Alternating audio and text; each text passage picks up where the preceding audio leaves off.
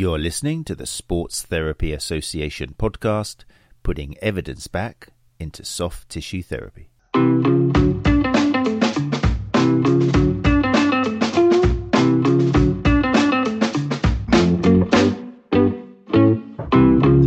people, how are you doing? Welcome to episode 142 of the Sports Therapy Association podcast. My name is Matt Phillips. I'm the creator of OneChat Live, and as always, this episode is being recorded live on a Tuesday, 8 p.m. BST now, aren't we? On the STA YouTube channel, which is the Sports Therapy Association YouTube channel. And I should say, first of all, actually, it's not on my little notes here. I just say thank you very much to everyone who subscribed to the channel, because we've hit 1,000 now. I think we're way past 1,000.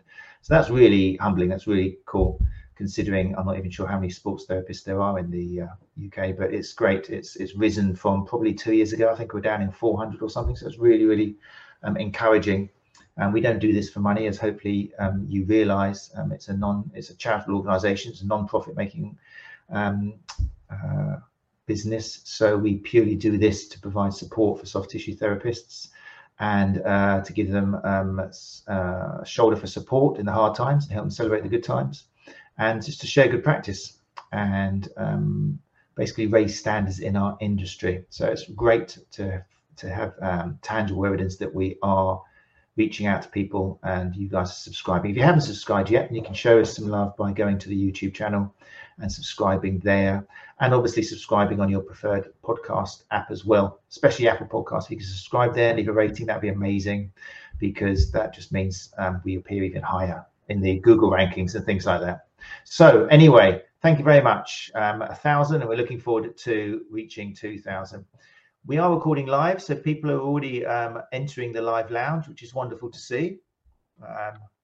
Going on there, let's move that across a bit. If you do want to join us live, like I say, just pop along to the live lounge, to the YouTube channel at 8 o'clock.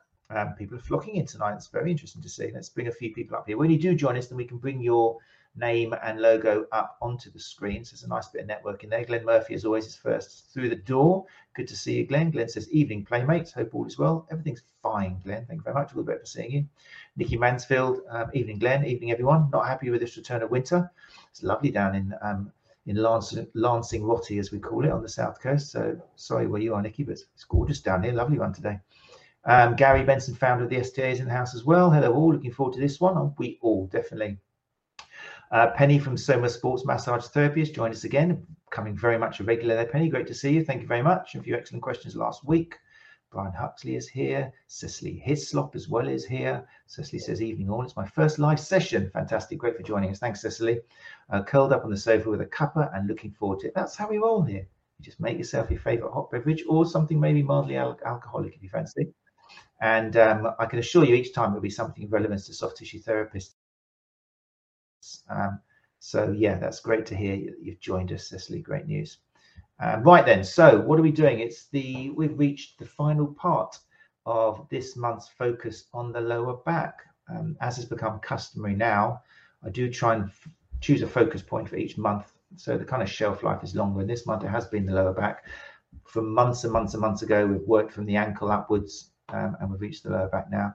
So let me just bring up so you can see what we've had so far, a little resume in of what we had. We started off at the beginning of the month in episode 140 with guest Owen Lewis, co-founder of Born to Move, who shared his insight into common misconceptions regarding lower back pain. And we did that by having a look at the 2020 BJSM paper, Back to Basics, 10 Facts Every Person Should Know About Back Pain. And it's great to hear, again, thank you for everyone who emails me. The fact that you didn't know this paper is wonderful, because there is a danger, especially if you work in the business and you do a podcast and you're just surrounded by people in the know. I imagine falsely that everybody knows that paper, and it's what's the word? It's irresponsible of me to think that everybody knows it. So it's wonderful that I reach people with the help of Owen Lewis who aren't familiar with that paper. It's a wonderful summary of where it's a guide. You can interpret things differently, but it's a great guide of where you could possibly be if you want to call yourself evidence informed in 2023. And that was 3 years ago now. So yeah, if you're interested in that, then obviously it's available on all podcast apps. And if you want to watch the video, then you can go to YouTube, Sports Therapy Association channel, or you can go to the sta.co.uk. I'll put all of the videos and show notes up on there as well. Then the week after, because we do go out every week, This was last week. We spoke to the marvellous Michelle Lyons, women's health physio and creator of CelebrateMuliebrity.com. Does everybody remember in the live lounge what muliebrity means? Fantastic word. And Michelle Lyons discussed female lower back pain and the potential women's health factors we should be aware of when working with female clients. An exceptionally great episode. I haven't had the pleasure of spending time with Michelle before. Wonderful educator. And the information in there just blew me away. It was great. If you haven't listened to that, I really would do so. There's magnificent summaries of things we should be aware of, and how women are not little men. I mean, it sounds ridiculous to say that, but because of research focusing on male sampled populations often, it just hasn't been considered before. These things which we should be bearing in mind when we have female patients. And obviously, probably most people out there, half your patients or more are going to be women. So excellent episode to update your knowledge and information. And so we arrive at part 3. Very much looking forward to this. We're bringing back the team that was originally going to be the team, the co-hosts of the Back Pain podcast. Unfortunately, one half of it, I don't know if he's the brain or the beauty. I'm not sure. I have to check with my guest the other half. But yeah, one half is unfortunately unavailable to join tonight. Last minute, little emergency. So everything's fine, but he just couldn't join us. So we're going to have the other half, Dave Elliott. So Rob Bevan can't be with us, unfortunately. Dave Elliott is going to be solo flying tonight and going to present us with some more wonderfully intriguing lower back pain case histories, obviously, which he and colleague Rob have loads of, being the hosts of the Back Pain podcast. You can imagine how many they've mounted up. So if you're at home, this was a popular request. Get your detective hats on, get a bit of pen and paper out, or maybe your stylus or iPad, whatever it is. And yeah, join me as I talk to Dave Elliott and we look through some lower back pain case histories. Let's bring him up now. You're listening to the Sports Therapy Association podcast, putting evidence back into soft tissue therapy. Hey Dave, how you doing? Hi Matt, I'm good, thank you mate. How are you? I'm excellent. I'm glad there was a little bit of worry earlier on, wasn't it, when we found out that Rob couldn't come, but you just were like, yeah, fine, I'll do this earlier, no problem at all. Yeah, they'll never notice. I'll just talk in two separate voices. You were right, by the way, earlier. Rob is indeed the brain. Okay. I'm simply the add-on, the plus one. However, I'll do my best to see you guys through tonight. Yeah. I thought you were going to say that, yeah, you're definitely the beauty, because normally we say the brain's the beauty, don't we? So that's very... I was this close and then I realised we had video on tonight. I thought there's no point lying. To the 3,000 or so that downloaded it, you could have got away with it. Anyway, yes, I'm really glad that you joined us, really. Thanks for stepping up. And obviously, we wish Rob all the best and hope that the predicament he's in at the moment is sorted very soon and he's back with us soon. So anyway, I'm just saying, my goal with this whole podcast, and the reason we've done it for 142 weeks in a row now, is because I want to reach out the good word of people like yourself to new people. I mean, I love deeply, my hand on heart, to the people who join us live. And some people in the lounge tonight have joined us literally for probably nearly all 142 weeks. But it's the 3,000 or so who download it, who I don't even know their names, who are in the shadows, who I'm really hoping that they don't know our guests. If you listen to this, I hope you've never heard of the Back Pain podcast, because just like last week or the week before, I shared that paper with you, which proved so popular, the BJSM 2020 paper. This week as well is going to be another great addition to your kind of tools by meeting and listening to the Back Pain podcast. For people who don't know about it, Dave, how and when did it all start? So the Back Pain podcast began just before lockdown, strangely. Rob and myself, we're both practicing chiropractors. We have been for 11 or so years now. We own multidisciplinary clinics at opposite ends of the country. He's over in Cirencester in the Cotswolds, and I'm in Chelmsford in Essex.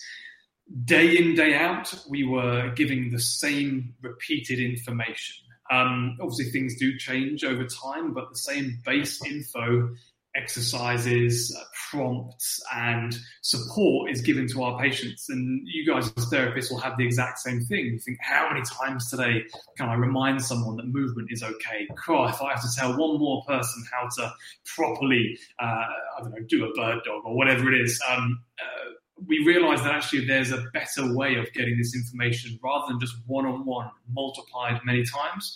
We could do this one-to-many, and a podcast seemed like the best way to do that. Unfortunately, no, this sounds terrible. Fortunately, COVID happened.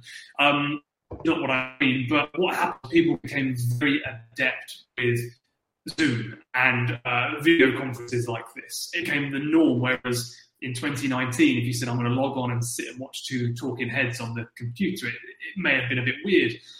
And also people became very comfortable with talking via Zoom or our various podcast mediums. So instead of driving to people's houses, that there was a good 3 or 4 months where me and Rob drove all around the country to people's houses. We'd meet up, we'd set up all this video and audio equipment in people's living rooms. It looked like Radio 2 sometimes. I would interview and then we'd spend another 2 hours taking it all down and loading it up into the car. Whereas now we send a Zoom link and people are pretty nonchalant about talking into their computer. It's a norm now. So that with that backing, we grew and grew. Yeah, that's great news, and we can relate to that because it was through COVID that the Sports Therapy Association podcast happened, because suddenly therapists were like, do I need gloves? Am I supposed to wear the mask? Where are you getting your gloves from? And there was a lot of kind of state of, actually, I need to talk to my fellow therapists now, as opposed to thinking, oh, I don't want them to get any of my patients. So again, it's weird, isn't it, saying thanks to COVID, and obviously there's some horrific and continues people with terrible problems because of it. But I think we can all agree it did kind of open up and improve this communication, and maybe in a way help healthcare, because the whole kind of online consultation and everything made us realize a little bit more the importance of the subjective and seeing into someone's home and seeing them as a person, as opposed to jump up on the couch and do this with your knees. So, no, really positive thing. I'd forgotten that you kind of, flourished because of COVID. It's strange, isn't it? Indeed, it's certainly forced the issue of tech. I must now say we have now evolved, Matt. We're now the Back Pain and Injury podcast. We got up to about 120 episodes, and it wasn't we didn't have enough further option for just back pain. But actually, we figured there was so much else that we could get out to that same audience, whether it be people suffering. Most comorbidities exist, back pain with something else. And also we've got quite a large therapist listenership as well. So we figured the more we can put out to these people, the better it's going to be. Looks like we still need to change the website. I was going to say, you said that, and I was like, oh no, just let you down, because I just took a screenshot just now. Yeah. No, that's interesting because, I mean, let's just bring up, I'll put this on, we can still hear you when you are hidden behind your website. Just for people listening to the podcast, I'm just putting a splash screen up of the website. So, .com, just checking. The back pain, my eyesight's gone downhill in the last week so much, I'm getting so old. The backpainpodcast.com, I have to dig out the glasses. It's I noticed that you've got your providers map. That's a lovely idea, so people can literally, like you just said, you click on that, enter your postcode, and then you've got a kind of a group of people who you'd recommend them to go and see. Absolutely, it's people who are in line with the current research and therefore kind of our crowd. We wanted a badge of honor, if you like. They started off as just practitioners who had been on the podcast personally. We said, well, if they're good enough to come on, they're sort of okayed by us. Then slowly, as the word got out, we've started to add in more and more practitioners. So guys, if you're listening and you want to be put on the provider map, do give us a message and we'll add you to it. We've got, I think we're at about 20,000 listens per month. We're getting up there. So it does go to a lot of ears, and we do get a lot of hits on that provider map. That's excellent. That's really cool to know. And that's the other thing I think which has happened. Thanks. I know it's been accelerated by COVID, but I don't know whether you've noticed it, because you will know, being a chiropractor, both of you are chiropractors, and we talked about this in the last episodes that I did with you and Rob, and then Rob by himself a while ago. Chiropractors, and I think still today, chiropractors still get unfairly tarnished with that same brush, where I still see it in social media, they're a chiropractor, ha, ha, ha, ha, all they do is click bones and stuff like that. And because of COVID and more communication and more podcasts and multidisciplinary guests on each other's shows and things, then I'm wondering whether you've seen a better interpretation or a better description of what a chiropractor does. Has it improved?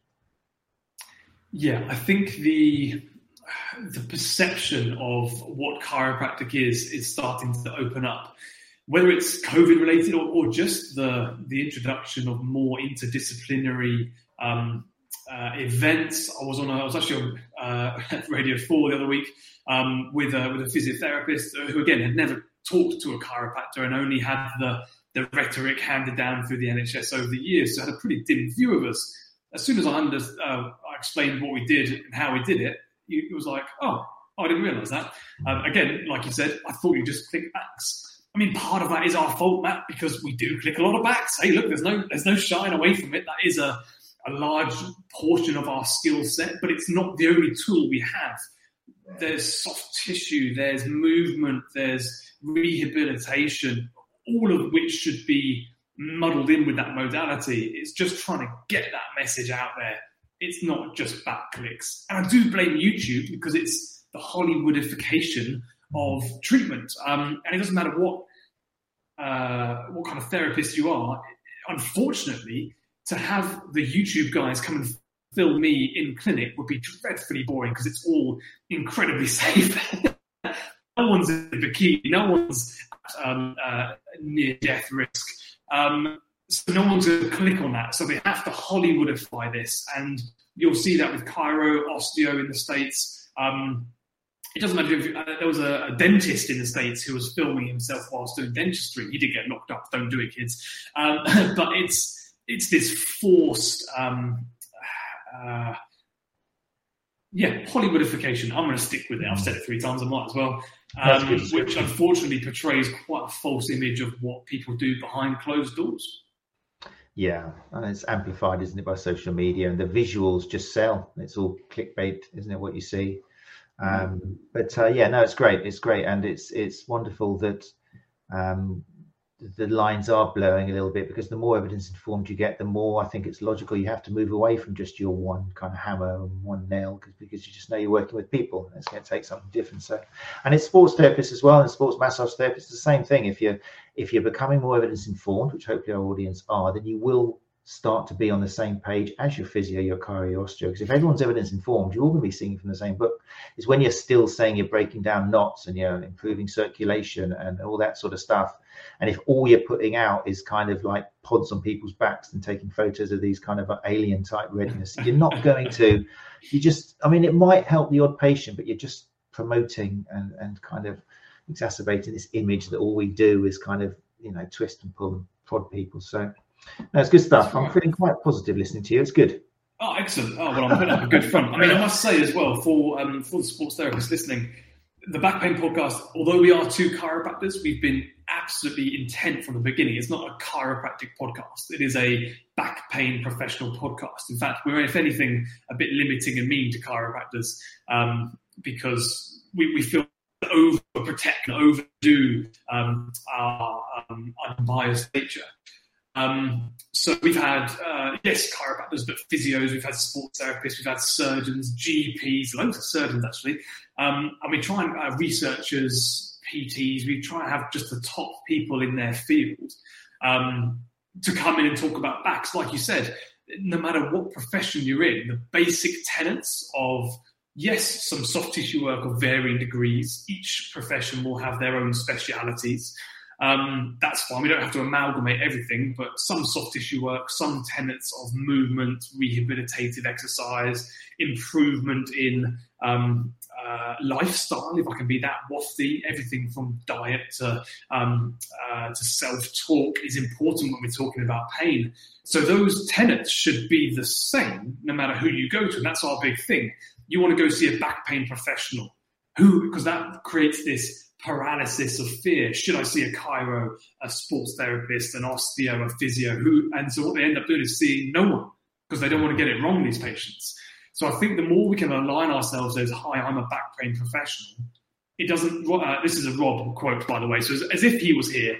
It doesn't matter what flavor, it shouldn't matter rather, what flavor of certificate you have on the wall, because your basic tenets of good quality patient and customer care should be the thing that we go by. So that's a bit of a soapbox rant there. Apologies. No, that's great. It's a really good quote. Yeah, Rob, we're feeling you in the studio even though you're not here. Yeah, I'm channeling him. Yeah. I'm just going to bring up on the screen just a snapshot. All the podcasts can be listened to obviously on every app, but also on your website there's access to them as well. And people from the show will recognize some of the names there. I mean, at the moment, the latest one, I think, they should release one in the last couple of days, is Tennis and Golfer's Elbow with Ian Gatt. But then we've got Jack March, who's been on the show before last year a couple of times, talking about polymyalgia rheumatica. Then you've got, who else did I see on there? There was Angela Jackson, going a little bit back, talking about Severs and Osgood-Schlatter's disease. So, yeah, it's definitely not just about back pain. So well renamed to the back pain and injury. Oh, there you go. You've added it on there on the logo there. The back pain and injury podcast. Yeah, well worth listening, people. And again, if you're somebody listening to the podcast and you're looking for this podcast, you're looking for something else to fuel your interest and to free CPD, basically, because that's what we're talking about. The quality of guests on this and on the Back Pain podcast are giving you just a free hour of CPD. Honestly, I mean, I do courses myself and lots of the guests give courses. But number one, if you're really thinking, what should I do? Look at your free stuff, first of all, especially when we're entering a difficult year. Don't be, unless you're into gait analysis, and then you can obviously sign up for gait analysis in May, that's fine. But if it's something else, then just look online, get the free stuff done. You know, there's so much quality information out there thanks to COVID, which is weird, which therapists aren't making the most of. And if you've got colleagues who are therapists and you want to make their day, then share the Back Pain podcast. You know, don't be spending your money before you've gone to the low-hanging fruits in terms of CPD. Anyway, right. I just want to bring up this question from, already we've got some questions in here. And it's a good question. I think you've kind of answered it, but Penny from Soma Sports Massage Therapy has just said, when do we refer a client to have chiropractic treatment? How to differentiate from referring to an osteopath? What's the difference between the two? Yeah, there you go. One for you. That's a really good question. Was it Penny? Yes. And one we get asked quite a lot. Hopefully, the difference is not very much. Again, there should be some soft tissue. There might be some adjusting osteopath for them, something else, but it's all a bit of a shunt. It's all a movement, providing a window of opportunity for your body to heal and your nervous system to chill out a little bit so you can get back to doing whatever you should do. The problem is we're in professions that evolved about 100 years ago. So to be honest, and I think this might have actually been one of the questions, the answers after that is about, you know, this historical rhetoric bubbling up. That's what it is. We're talking the same language but using different words, and that's where we're saying the same words using different language. So instead of manipulations, we call them adjustments. Well, who cares? Do you move a joint to its paraphysiological space to provide a little pop and a relief of symptoms? Yes. Oh, it turns out we're doing the same thing. Knowing a few osteopaths who've come out relatively recently from BSO in London, they treat in a very similar manner. Their background, their anatomical knowledge is the same. I mean, look, I'm biased. I say go see a chiropractor, but most of it's personal preference. So I would say in your area, if there's a chiro or an osteo or physio who manipulates, and that's where you're sending them to, you think that there's something more joint-based that you want to get worked on, strike up a relationship or ask them a couple of questions. Hi there, info at Advanced Chiropractic. I'd love to send some people over to you. However, can you answer me, if you ask things like, what's the difference between you and an osteo? What's the difference? How would you treat a patient that I send you with ... That will give you a really good feel for them. And probably it will give you a good feel for the outcome that patient's going to get. Yeah, great answer. And indeed, yeah, great question, Penny. It's often, I don't know, there's dangers, there's pitfalls of it, but it's almost like go and see the person who suits you, whether it's the location. As long as that's the advantage of being evidence informed. If we're all keeping an eye, not just doing exactly what the research says, because we'd be doing very little if we only did what was supported by evidence. But if you're keeping an eye on it and updating your rhetoric and watching the way you're talking to patients, and you're aware of issues like catastrophization, you're aware of the BPS model as well as its limitations and all these sort of things, then that will affect everything you do with gentle tweaking. So as long as you are doing that, whether you specialize chiropractic or osteopath, it's kind of by the by a little bit. So yeah, the person. Doesn't matter, what was it? Doesn't matter what flavour your certificate has. Beautiful. I'm going to have to make a t-shirt with that. You'll be the same, right? Right, okay, right, very excited. So that's a little intro. I'm glad we've spent some time doing that. It's a great podcast, the Back Pain Podcast. Loads of guests on there. So make sure you have a listen. Tonight, in Lower Back Pain Part 3, you've got some case histories for us, haven't you? That's right. So what we wanted to do was go down the diagnostic route, so try and lead you down a diagnostic pathway.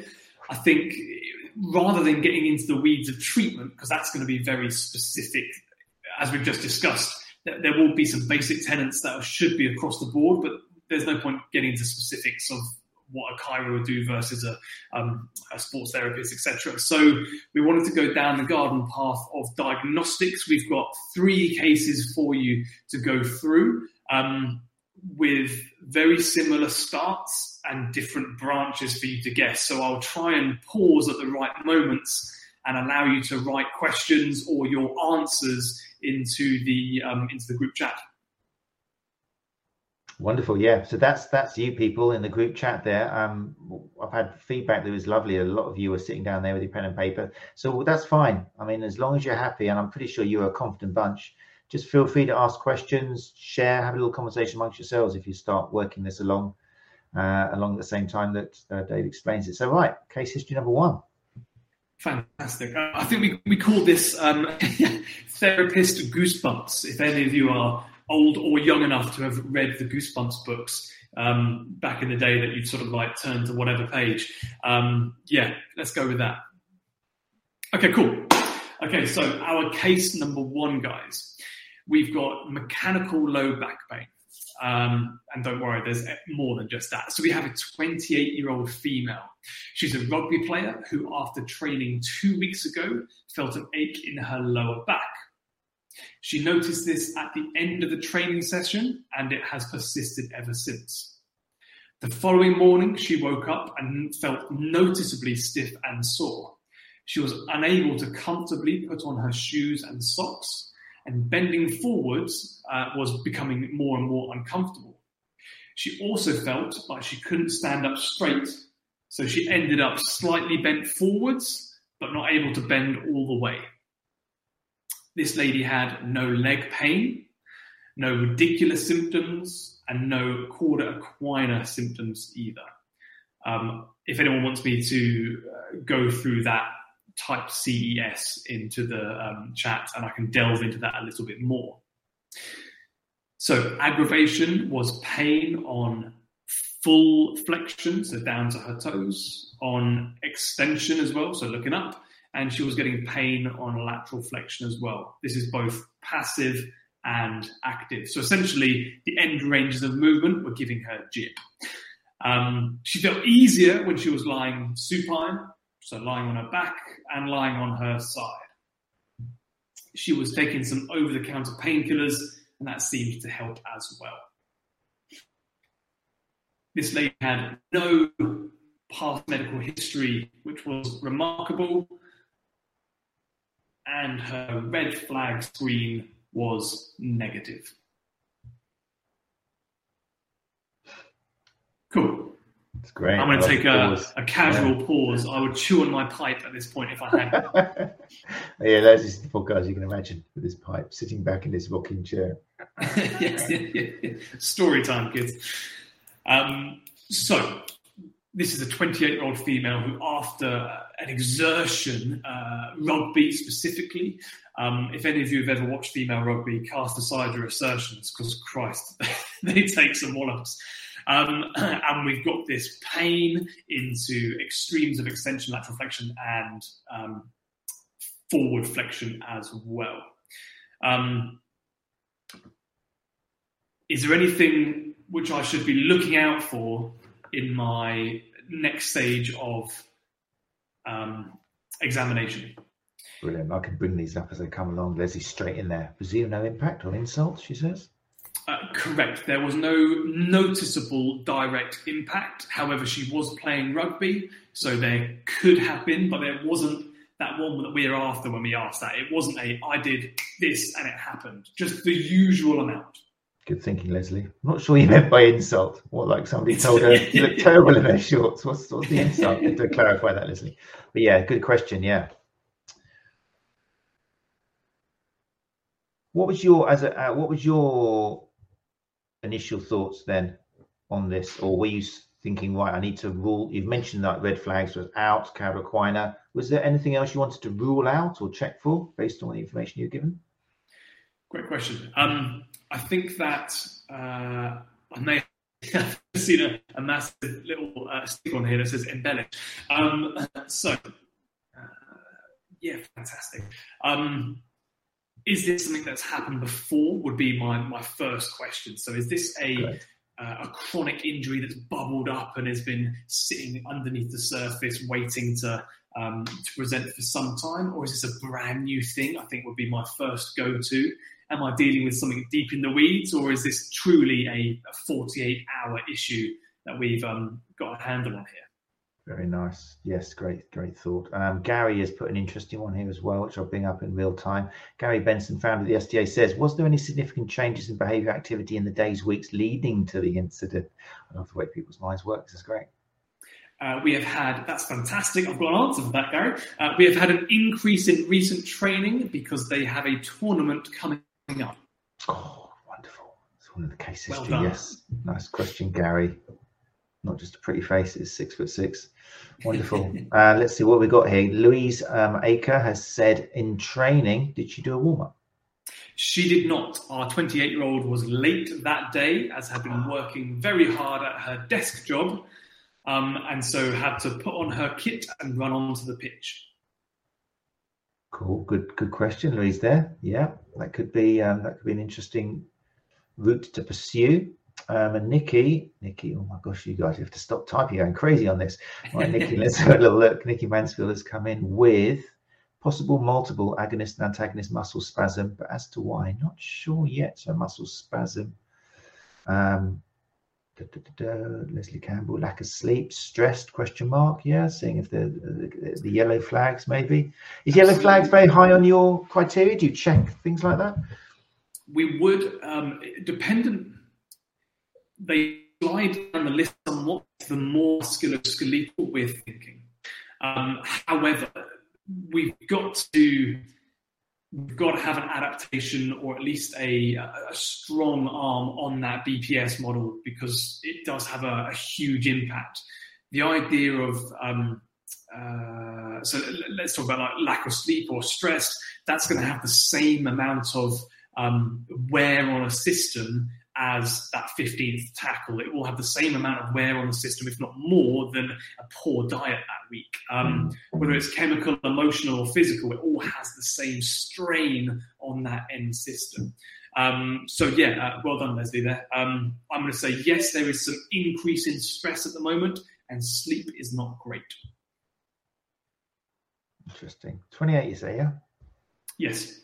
Lovely. Okay. Monthly cycle, Leslie's in there. Lovely. After last week's show. Good question, Leslie. I was kind of hoping a guy would jump in there before you, but you're in there. Monthly cycle, hormone? Yeah, come on, gents. Pick it up. You've got to get up very early to beat Leslie. Yeah. No changes to the monthly cycle. All is normal. No lateness. We are at a normal cycle rate is what I've got. Great question, Leslie. Really cool. Yeah, that's what I'm thinking, 28. Here we go. So Penny's in there going to constipation. Lovely. Good question as well. We talked about kind of Cowder-Quiner symptoms and things, but was there anything else like constipation? Or there was not any changes to bowel, bladder function or habits for any reason. Good question, though. It's always worth getting that in there. Nice one, Penny. Louise here says muscles stiff from sitting all day, then straight into full exertion. Tight muscles also. Does she do anything else than rugby? I like that. Yeah, what other loads she got going on? This lady is a gamer. So is it what, sorry? She's a gamer. So someone who spends hours and hours playing video games. Oh right, okay. I'm showing my age. I thought she was working on some farm. I was seeing like Yogi Bear or something, but no. Yeah, gamer. The modern gamer. Like a gamekeeper. Yeah. Sorry. Feeling old. Gamer. So she is a desk-bound worker. She plays rugby, and then as soon as she's off the pitch, she's at home playing in her gamer chair. She spends more time seated at that 1990 position. Wow, look, that's interesting. That's so weird because I wouldn't have expected that off a female rugby player. But then again, it's modern. 28, I suppose that is younger. It's quite young. Yeah, interesting. It takes all time now. She might be playing rugby games on the PlayStation. Who knows? Could be. Yeah, could be. If there is one. The rugby girls I used to know and work with in Spain, if they weren't playing rugby, they were normally like in a Plaza drinking beer or something. It was kind of. I of was going to say drinking was the main pastime. Not seeing watching video games. Okay, right. So, here we go. Ave Turner's coming here. Does she do any strength loading for her back into flexion? She does a basic strength routine in the gym, but no specific flexion activity. So squats, upper body work, and deadlifts. Normally, there's no pain with these activities. Excellent. How did she play rugby, just out of interest? This wasn't like her first game. She's a regular player? No, she's a regular player. However, she has been upping her frequency because there's a tournament coming up. Okay, then. I'm going to take one more comment from there and then we'll let you go on a little bit. This is a good question again from Penny. Has she got any children? Oh, has she got any children? No. No children. No kids. Okay, right. Let's hear from how your mind continued and what you did to continue the analysis. So, from here, we would launch into some orthopedic... Apologies, that's me leaning on my watch. From here, we would launch into some orthopedic testing of the lumbar spine,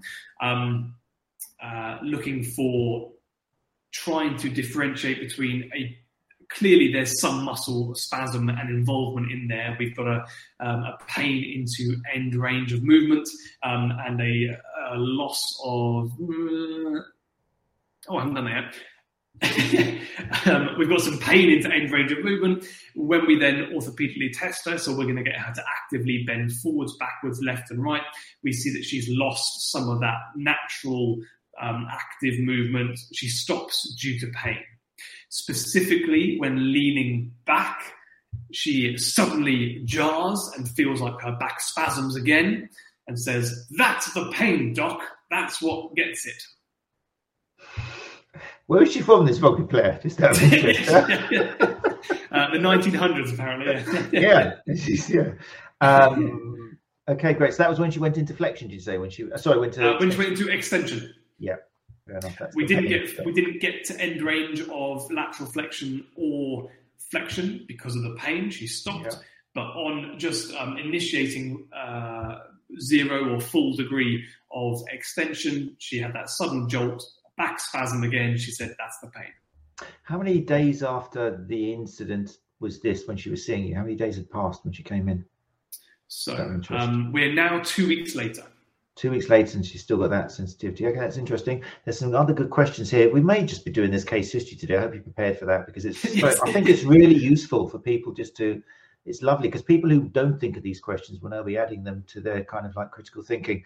Gary came with a great one. There was a follow-up. So what position does she play? That's interesting. Is it league or union we're talking here? Oh, crikey. Let's go for it. So she's rugby union and she's a flanker. Okay, flanker. In the scrum then, yeah? Like a wing on the scrum. Correct. Yeah, cool. Okay. I didn't go for a cheap rugby joke. And then Cecily has come in with a great follow-up question. Has she recently changed position? Or should she just be increasing the amount of games? Yeah. So rather than an increase or change of actual activity, it's a change in frequency. Okay, fine. That's good. Brian, I don't know whether you're saying this to wind me up or it's never the hip flexor, Brian. So I don't know what you're talking about there. I wonder if her search is Sean. It's never the hip flexor. You must know that thanks to our conversations with people. So we're just going to take that off there. I'm hoping it's not the hip flexor in this one unique moment, but I'm pretty sure it's never the hip flexor. It's nice, interesting. Okay, let's go to this one here. Penny's jumped in here straight away with prolapse disc. So I'm keen to hear whether this was on your mind or not. Absolutely. So when we've got this kind of level of pain and accompanying dysfunction, I think we have to always have disc in the back of our mind. Mm-hmm. We did say that in the beginning there wasn't any ridiculous symptoms. However, a disc does not have to present with ridiculous symptoms straight off. It can be a slight bulging of that annulus fibrosis, causing some pain, whether it's against the surrounding ligaments. It doesn't have to be a bulge hitting onto a nerve root for that classic ridiculous sciatica type pain. But I think anything back or cervical, certainly, because of the mobility to those joints, we have to have this at least in the back of our minds. So how did you go ahead and either rule that out, or did you do anything I'm thinking test-wise? Absolutely. So what we then looked for classically was when we know that the range of motion, so we're sort of testing the whole body. So range of motion is going to incorporate muscle, joint, disc, anything. We want to try and isolate those areas. So specifically, we can do some testing for the facet joints, so the nice weight-bearing, load-bearing joints in the back of the spine. Apologies, you guys know that. I'm impatient. I'm impatient. No, you keep doing it. No, seriously. Some of our listeners, probably are massage therapists, and they're not as familiar as other listeners with what you're talking about. So you're doing a grand job. Just keep talking the level you are. It's amazing. It's really useful. So we'd be looking at those facet joints. So it's a particular move with some lateral flexion and extension, looking to essentially compress the facet joints in the lumbar spine to see if that specifically initiates pain. This is a passive move, by the way, so it theoretically isolates the facets and the joint structures comparative to the muscles. There's always going to be some muscles come along for the journey, especially when we're in a state of pain and spasm, but it's an attempt at trying to differentiate between disc or nerve or muscle or pure joint. Let's all face it as well. We know that there's no such thing as pure joint, pure muscle, pure disc. They all go hand in hand. It's rare, if not impossible, to have just one, but which one's the head honcho and ruling the show is what we're after. So we look to differentiate. We can do discal testing, which is a provocative testing, trying to draw the nerves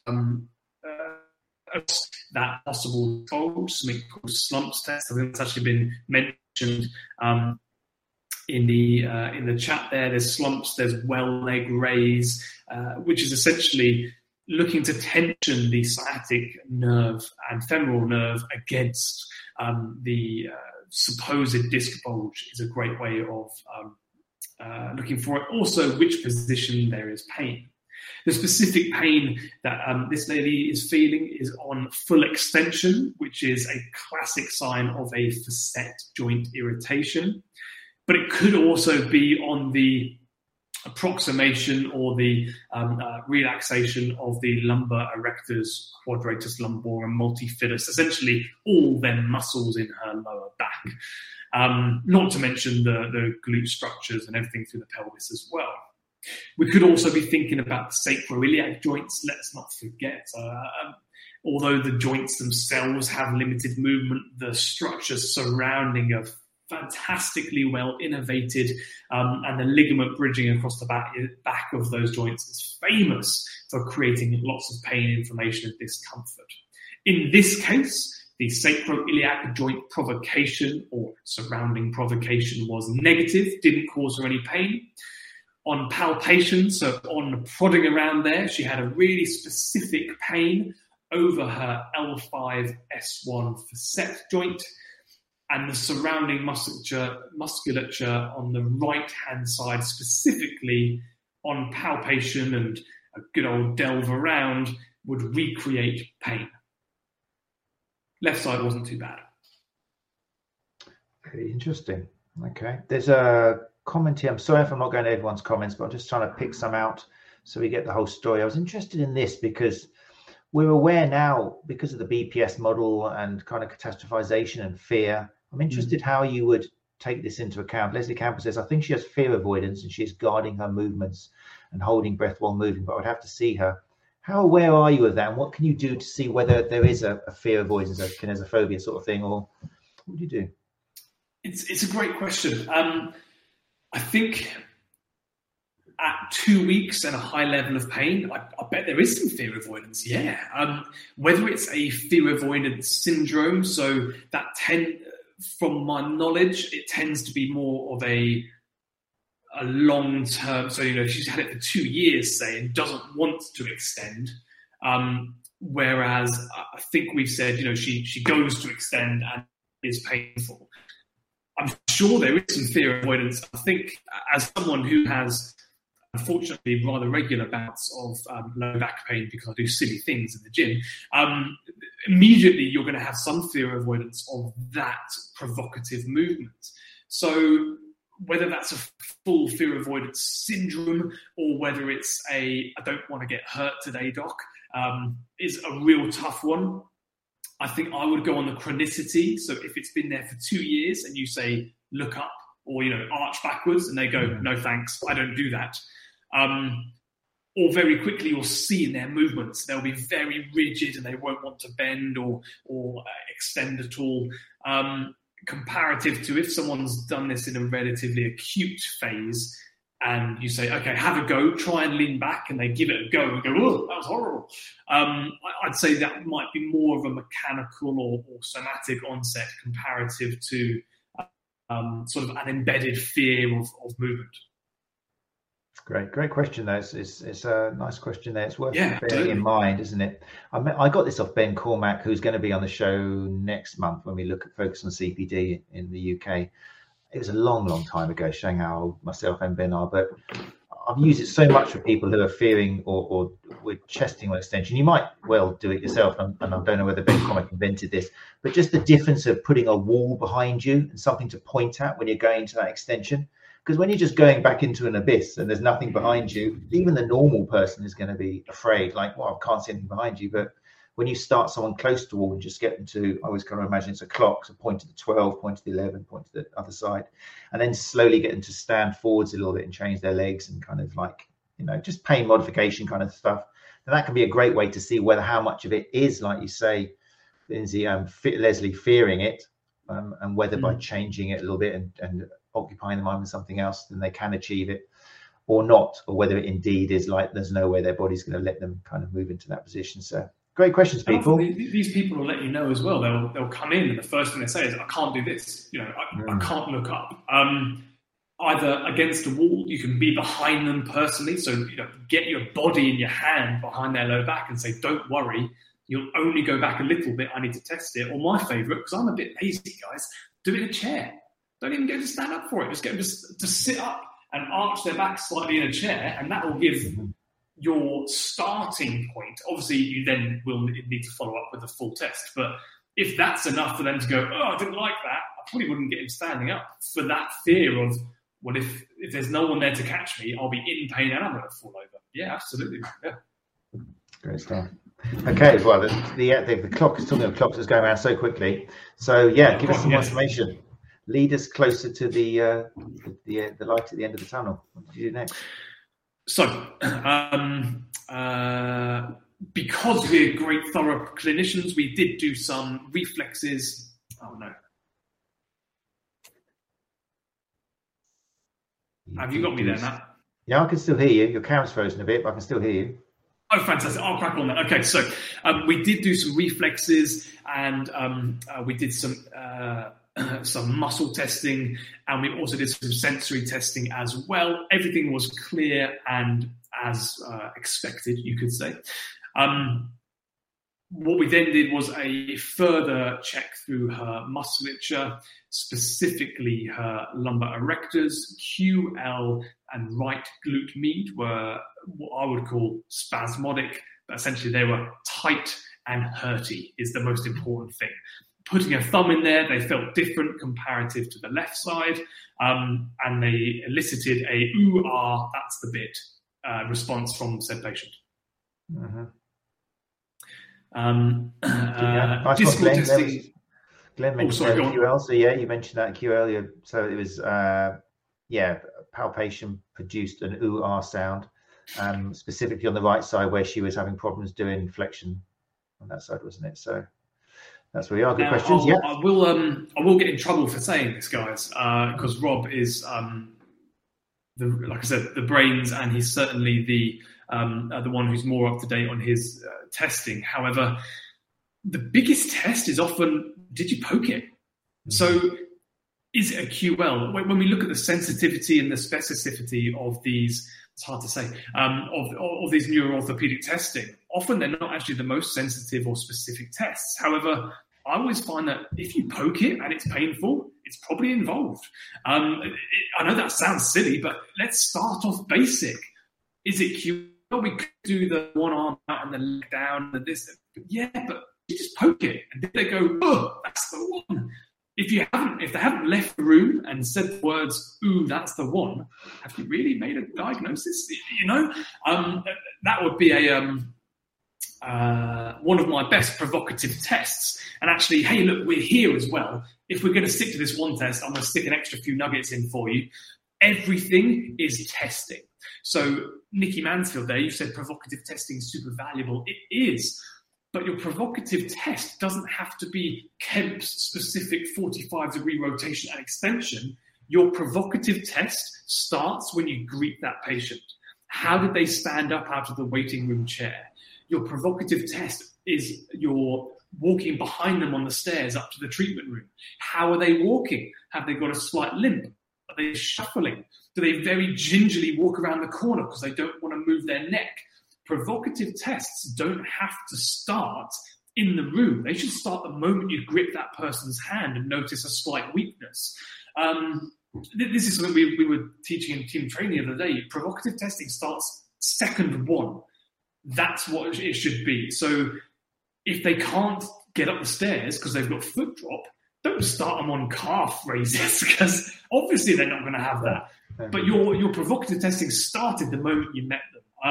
It doesn't have to have a test name to go on your patient notes and to inform your end diagnosis. Really good. Yeah, really important. Keep going. Look at it. It's 8:52. Cool. Oh, yeah, we should finish this. Otherwise, it'll end on a cliffhanger. You can't do that to us. That would be impossible. But I mean, even though we planned a few case histories, your passion and your delivery is so good. I think one is going to be fantastic. Everyone's kind of thinking and well into this. So, yeah, keep going, man. It's really good. Okay, we're doing good. We've ruled out all of our red flags. We've ruled out all of the nasties. Discal, I can't remember if I said it, but discal provocative testing and nerve provocative testing for the lower limbs was all a negative. So what we've got is a positive facet joint provocation test and a positive Dave, I've poked that facet and the surrounding area is very painful test. And we've got painful and hyperactive or hyperresponsive musculature surrounding that area, causing pain on palpation. We have a rather classic mechanical, normal onset of facet joint irritation with surrounding, we can call it myofascial pain. We can break it down into QL and QL lumbar erector multifidus and piriformis spasmodic tension. I don't know how your or reactive pain syndrome. It depends on your diagnosis classification. What we've got here is an overload of a joint and surrounding musculature. Which one is head honcho? Well, in the diagnostic terms, normally we put the joint first and the muscle second. It tends to go disc, nerve, joint, muscle, just because it does. Or at least that's how I write it. So, yeah. What I would call relatively simple. So there's probably been an overloading of that system. We've got poor sleep, poor warm-up, not a fantastic lifestyle around what should be great exercise. What should be the savior can sometimes be what tips you over the net, especially if you spend a lot of time in that seated 90-90 position. What we would look to do is some treatment. Now, that treatment is what you guys know. So whether that is a hands-on manipulative therapy or whether it's soft tissue treatment to that area, then I would expect some sort of gentle rehabilitation of that excitation movement. So we want to create some ease into extension and end ranges of lateral flexion and forward bending flexion. So whether that is a gentle escalation of just active range of movement at home, if you know Mackenzie exercises, it could be that. It could be a classic prayer stretch followed into a bird dog. If I've got any yogis in the house, or Pilates, I'm not sure which team that is. Essentially, what we want to do is open up that movement. We know that when we irritate a joint like this, it's going to be pretty pissed off for the next, this is 2 weeks later. We've got anywhere up to 4 to 6 weeks of that joint being annoyed. The best thing we can do to push this forwards to expedite that phase of pain and avoidance is to create gentle, graded movement further into that area of pain, just into it. I don't like to push too deep into pain, especially for non-professional athletes. And some soft tissue work around the area. I don't tend to work straight into strength exercises at the start. I like to relax, calm shit down first, as Adam Meakin says, then build it up afterwards. But the biggest thing has to be to repeat that aggravating movement gently and try and increase and escalate time by time. That's, in my humble opinion and in the research as well, the quickest way to expedite this inflammatory, aggravated process and get that person back to movement. What we don't want to happen is that fear avoidance set in. It's all very well when we say, hey, do you know what? These things are self-limiting, and they do tend to be self-limiting. So bugger off, swearing, sorry. Go away for 6 weeks and it will go away. Well, yeah, okay, it's calmed down. However, what we haven't done is address that pain movement. We haven't addressed the fact that it hurt when I did this, so will she happily go back to it? And then we want to be thinking about what's happening around that. So let's say we've got her good to go back to rugby. All right. So, and I can actually see this has just popped up. So you beat me to it, Gary Benson. This is Gary, jumped in there. So I'm just going to read out Gary's question, if you like, because that's wicked. That's about where I was going. Cheers, mate. You really cut me up there. So what about the 162 other hours in her week? Exactly. It's not the rugby that did it, or rather, that might not be the main factor. We want to look at how is she sitting? Is she mobilizing herself properly during the day? If she is one of these gamers that spends hours a night on their computers or whatever medium they use to do it, then are they getting regular movement breaks? Are they, we call them movement snacks, which I really like because I'm a food-driven being. So are they getting movement snacks? Are they doing some sort of exercise, quote unquote, to stop them from solidifying into that space so their body's not in such bloody shock when it comes to playing a game of rugby? Yeah, it's very nice. But it's you can only address those hours. I'm still doing the maths in my head just to check, but I'm sure he's right. If you've done your subjective, because if you haven't, if you hadn't asked enough questions, then you might not have found out that she spends a long time playing video games or something. You could have missed that out, and you could have done some wonderful manual therapy on her and told her to do rice and all this, and not even realised that she's going back to maybe just sitting down for hours in a fixed position and not getting that movement in there. So it kind of highlights again, doesn't it, the importance of the subjective and getting to know the individual rather than just going straight to that back and seeing what hurts and focusing solely on that kind of 5 square inches or something. I'm kind of, I'm worried that I warned people up thinking this was going to be like a mysterious outcome or something we weren't expecting. But that's because we had 3 lined up. But in this one, it's kind of satisfying in the sense that if you had done your evidence-informed kind of assessment and looked at everything, then it's kind of like the pieces come together quite naturally. The jigsaw comes together as long as you're looking at all the pieces. So I think it's a fine example of that. Obviously, we don't, I was thinking like return to play, it depends on lots of other factors. But for the moment, when she's coming in here and she hasn't got that presumably, I'm thinking like real life now, there's still this tournament coming up. Okay, so that's going to annoy her a little bit. When she came to see you, was she still hoping or wanting to play in this tournament? She's playing. She's playing whether you like it or not. You know what these sports people are like. They give you a deadline. They give you a fact. I will be playing in a tournament in 6 weeks' time. Is that what it was? How long away from when she saw you? I just made that up on the spot, actually. Yeah, let's call it 6 weeks' time. You've got 6 weeks to get her match ready or near enough. Yeah. So what sort of things do you, in an ideal world, if you could just have the perfect patient, you would progress it gradually or according to, what works with their body. But when you have got an athlete who needs to play in this, and it's not like a maybe, or they definitely need to play, how would you accelerate that return so she's as fit as possible when she returns to that game? It's an interesting one. I suppose one of the big things is the mentality of that athlete walking into the game. So if they think they have an injury, they'll tend to overcompensate. So what I would be looking for is, when we're looking at return to play, now I don't work with athletes to the point where I have to write return to play signatory letters or anything, but just from a casual weekend warrior who wants to play more rugby for a big tournament, not an official sponsored athlete. Return to play has to be when you're comfortable. So like if you're going back in uncomfortable, we've got to make sure that you're not overcompensating to the point where you're clearly going to get injured and you're kind of putting yourself in harm's way.